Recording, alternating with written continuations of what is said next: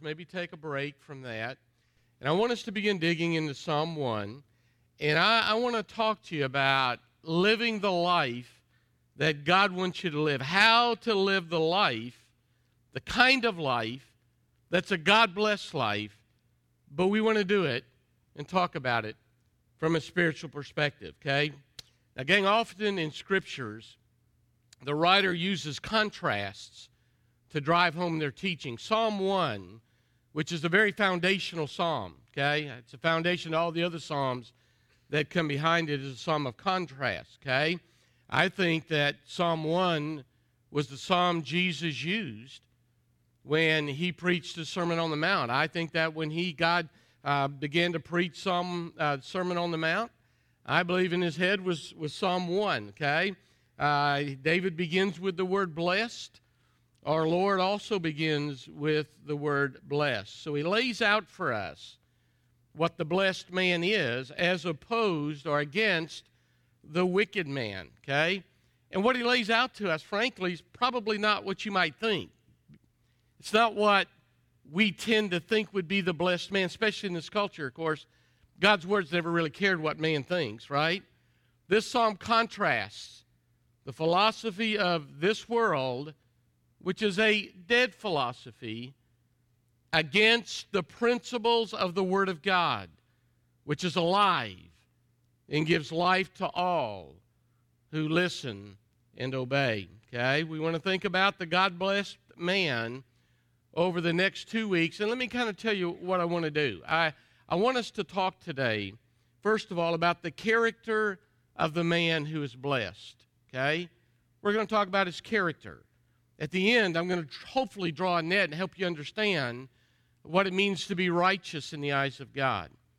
Next week, we're going to get a little more practical. We're going to talk about the conduct of the man who is blessed. Now, beloved, who a person is always seen in how a person lives. Your orthodoxy, which is what you believe, will always show itself in your orthopraxy. Your theology can be divorced from your practice of life, so what you believe will be shown in how you behave. And to behave right, first of all, we've got to believe right. And Psalm 1 talks about believing right, and that's kind of what I want to talk about today. If you have your Bibles, let's go to Psalm 1. Let's stand in honor of God's Word, and let's read the psalm together and see what God has for us, okay? Psalm 1, verse 1. How blessed is the man who does not walk in the counsel of the wicked, nor stand in the path of sinners, nor sit in the seat of scoffers. But his delight is in the law of the Lord, and in his law he meditates day and night. And because he does that, verse 3 tells us, he's going to be like a tree firmly planted by streams of water. And this tree that's firmly planted by streams of water will yield fruit in its season. His leaf does not wither. Whatever he does, he prospers. Now here's the contrast. The wicked are not so, but they are like chaff which the wind drives away. Therefore the wicked will not stand in judgment, nor sinners in the assembly of the righteous. And I think the whole psalm is keyed to verse 6, which is where we're going to start. For the Lord knows the way of the righteous, but the way of the wicked will perish. Father, I pray that in these next few moments, you'll help me to share what I believe that you have laid on my heart. God, I know my head stopped up. I hope that as I get this out, it won't be stopped up into the ears of these dear people. Pray, God, that we'll be challenged with regard to what it truly means to be a blessed man. Be challenged with regard to what it means to be a righteous man. So help us today.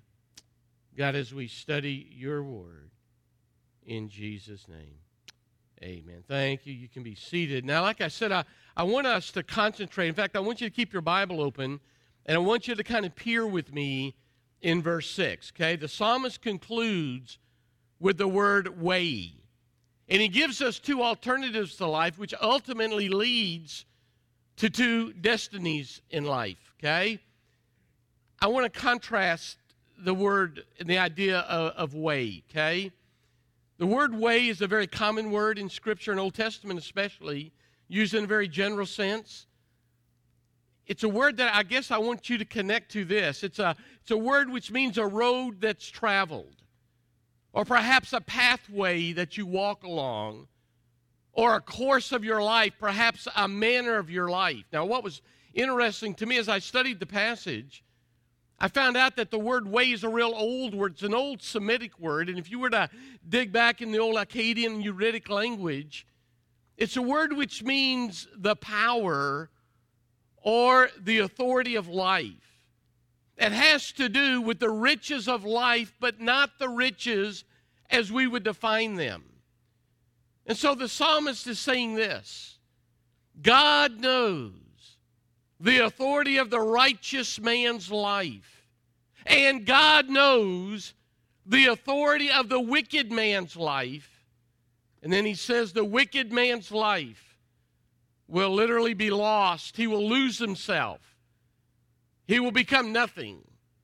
And I'm going to come back to that as I close out our message this morning. Okay, now if we're going to talk today about the character of a man, then I think and if we're going to understand the psalm, then I think it's important that we define two terms. Okay, I think it's important, first of all, that we define and understand what the word blessed means in Scripture, not what the word blessed means in America.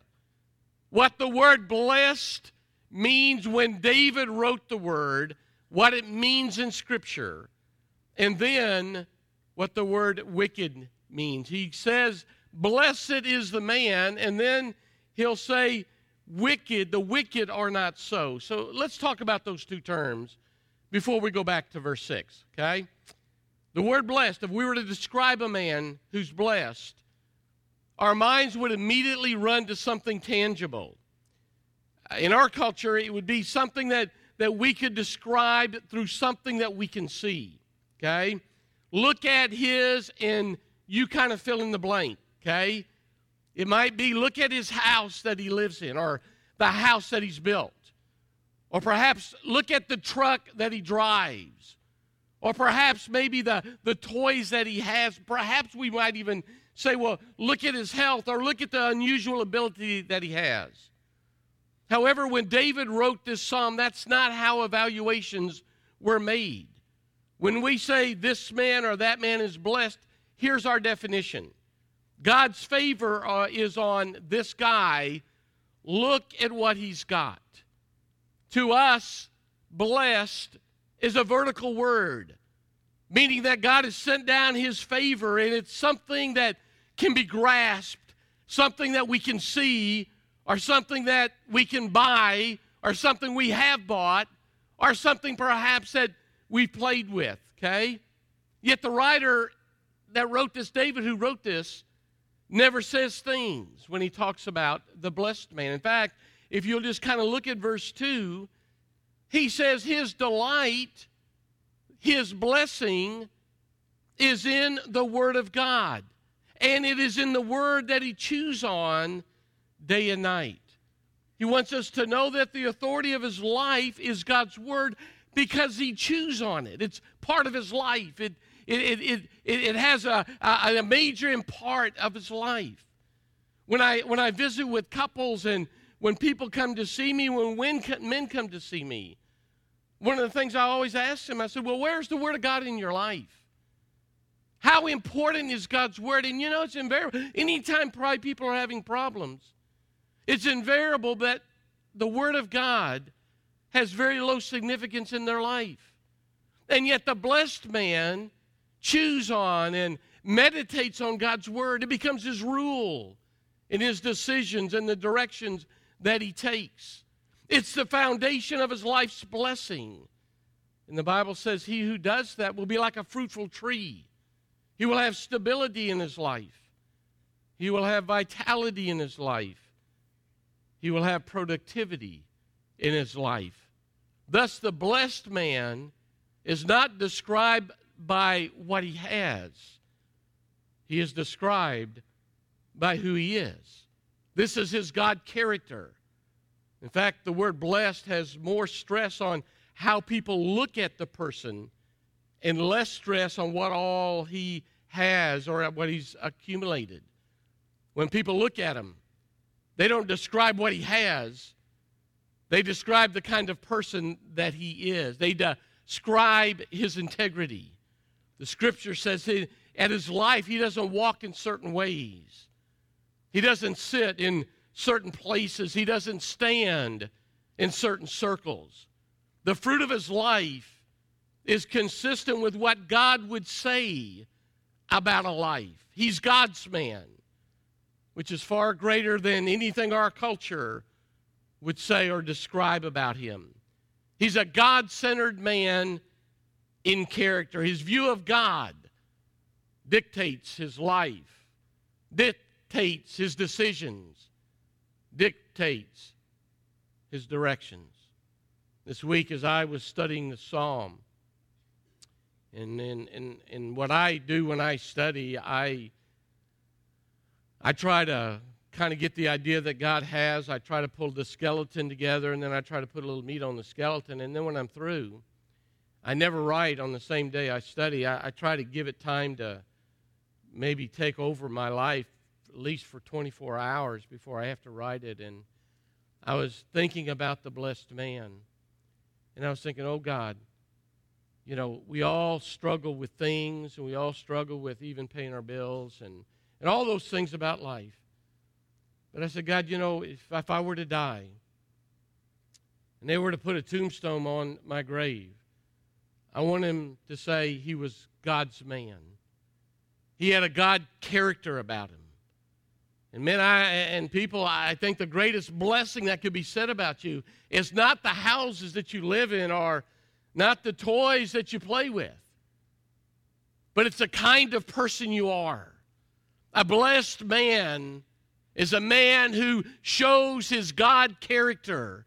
And when people look at him, he sees God in him. Now, on the contrast, we have the wicked man. And here's where it kind of gets, to me, it was a little interesting. When we think wicked, we tend, like the word blessed, we tend to think in extremes. We think of a murderer, perhaps. The wicked man is a murderer, or perhaps a rapist, a thief, something along those lines. I mean, gosh, you look in the paper, and every week you find someone in the paper who was a fine, upstanding pillar of the community that embezzled, was involved in a Ponzi scheme, or there was an article in the paper this week. A Baptist pastor from Texarkana that got convicted of molesting a child. And so when we think of the word wicked, that's where our mind goes. And yet when the Bible describes the wicked, it describes simply those who leave God out of their daily lives. It's kind of like the fool has said in his heart, there is no God. So they don't think where the godly man thinks about God, where the godly man longs for God to direct him and he builds his decisions around. The wicked man simply leaves God out of his decisions and his directions. The word oftentimes in Scripture is simply said about him ungodly. And I want to tell you something that I found kind of interesting. This word does not mean a small percentage of men who destroy. It's talking about a large percentage of men who disregard God in life. Now think about that. A large percentage of men who simply don't have time for God in their life. They may be pretty good parents. They may be pretty good children. They may be great employees or bosses, friends, or neighbors. But there's a vacuum in their life. It is a God vacuum. And they just don't let God involved. They never ask, I wonder what God would think about this. They never ask, I wonder what God would want me to do about it. You see, where the blessed life has its root meaning in a manner of life that's pleasing and productive toward God.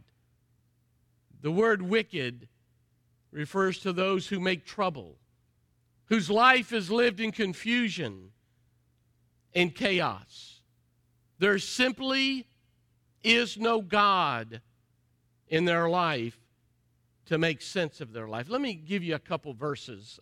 Proverbs chapter 4, verse 18 and 19 and 20. Throw those up there if you would, guys. But the path of the righteous is like the light of dawn that shines brighter and brighter until the full day. The way of the wicked is like darkness, the Bible says. They do not know over what they stumble. My son, give attention to my words. Incline your ear to my sayings. And then there's Psalm 37, verse 23 and verse 24.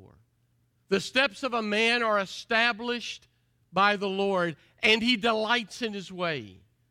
When he falls, he will not be hurled headlong, because the Lord is the one who holds his hand. And so we have set before us in this opening foundational psalm the God-centered life and the God-void life. We have a man who centers his life in the Word of God, and then a man who centers his life in the world. Now let me ask you a couple questions. Which life would you rather live? If one produces fruit in its season and the other is just blown away by every wind that comes along, what would be your choice? If one is stable and vital, but the other is unstable and there's no consequence, which one would you like to be like? That's really not a hard question to answer, is it? All of us want a good reason to live and to live fruitful. All of us want to be valuable to others, especially to those we love. And so here's another question. What does it take?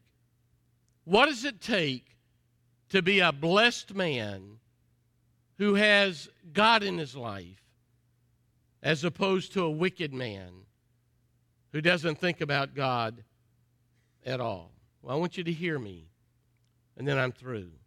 This psalm, I think, is a very practical psalm, okay? Next week, we're going to deal with practice, the way of the godly man. However, the practice cannot happen until the position changes. The contrast is blessed versus wicked, God-centered versus God-void. A God-centered life first begins with what we call justification by faith. In biblical terms, we say that salvation by grace through faith. Now, beloved, it means more than an awareness that you're a sinner worthy of condemnation. It means that you stand condemned before God and you know it. You begin to realize through the working of the Holy Spirit inside of your heart that your only hope is in God who justifies the guilty man. It is through the righteousness of Jesus Christ, which is faith. Faith is not something you conjure up in your heart. Faith is objective. It is through the righteousness of Jesus Christ, his righteousness, you begin to realize that you stand guilty. And it is through faith that you come to him and he declares you justified. He declares you not guilty. He calls you.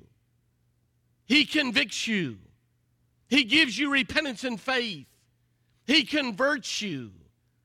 and you respond to the grace and election of God in Christ, it's a beautiful call and reception. It's eternal. And it is only then that you can begin to live the blessed life. It is only then the practical part of this psalm becomes real. You see, next week as we talk about the practice of a blessed man, it won't mean anything to you unless you're saved. Practical Christianity without positional Christianity is non-Christianity. I was talking to someone the other day, and we were talking about the greatest challenge that is facing our churches today. And gang, listen, our churches are in trouble. You agree with that? Man, you read about our culture today, and you read across our nation today, and you see what's happening in churches today, and you see the struggle that's going on in churches today.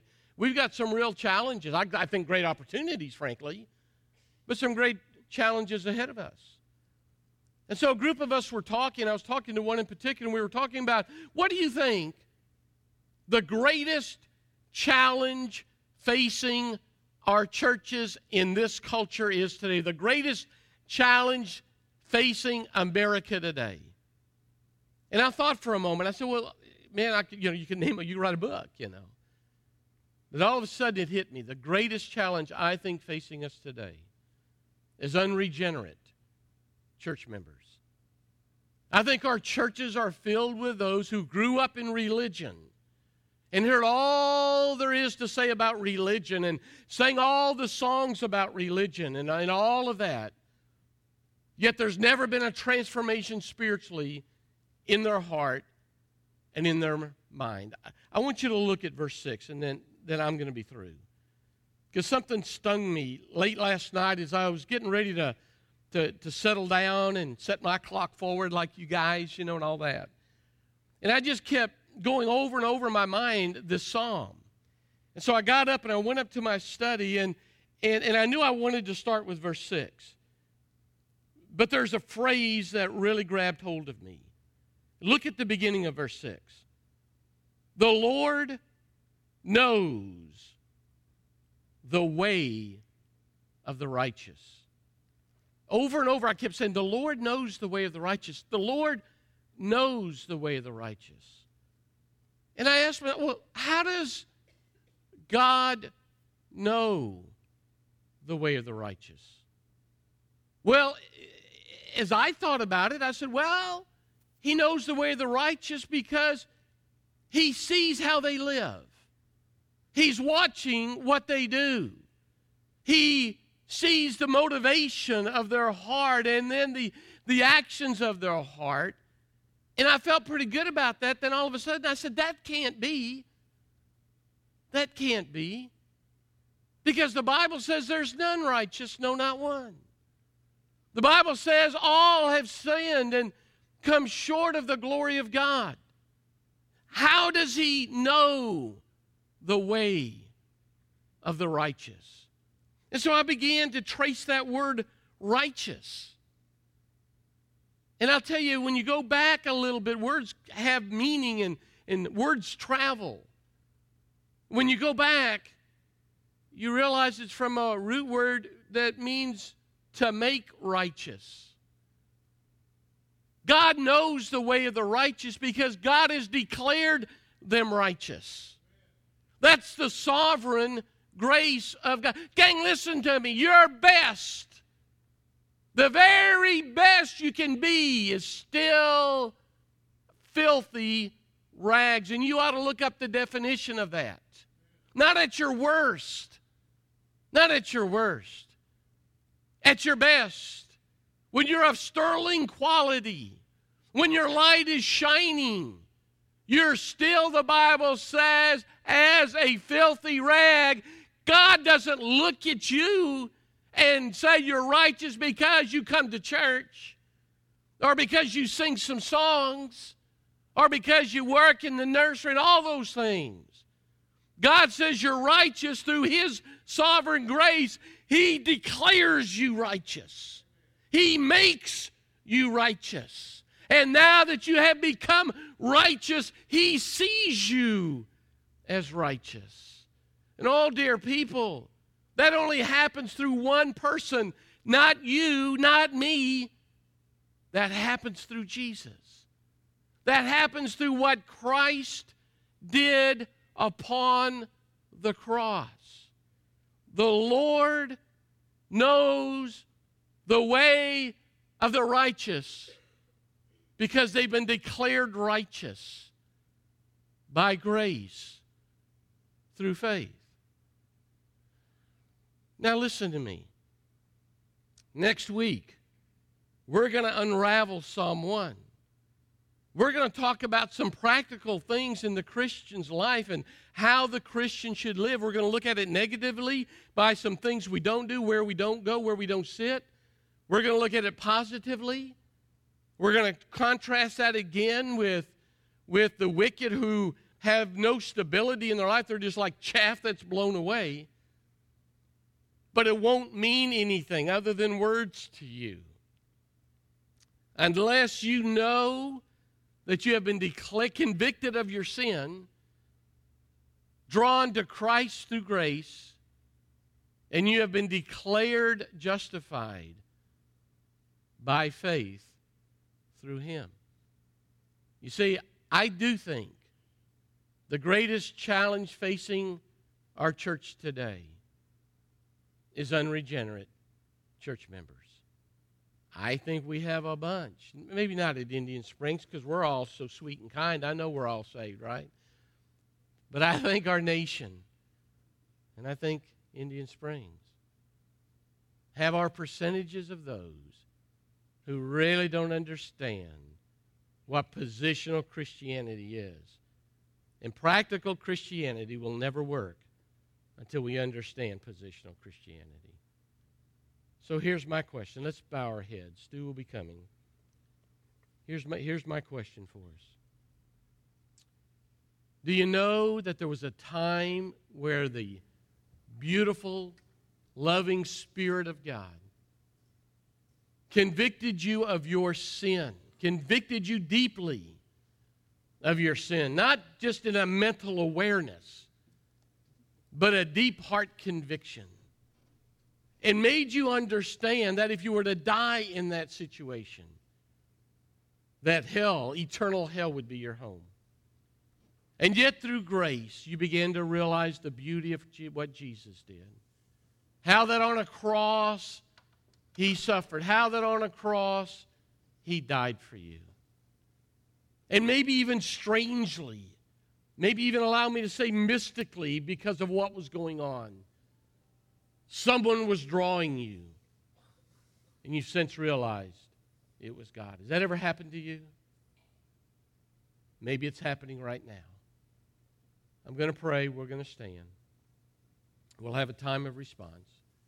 If God has spoken to your heart, then I will invite you to act on it. Father, I praise you for your goodness. God, I thank you that those who are saved by gracious grace. And that's the only way. Now, God, if there's some here today that are wrestling with that question, not sure of their eternity, and God, I pray you'll convict them of sin, of righteousness, and of judgment to come.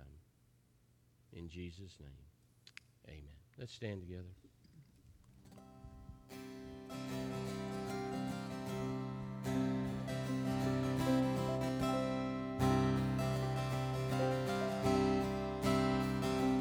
Have you been to Jesus for the cleansing power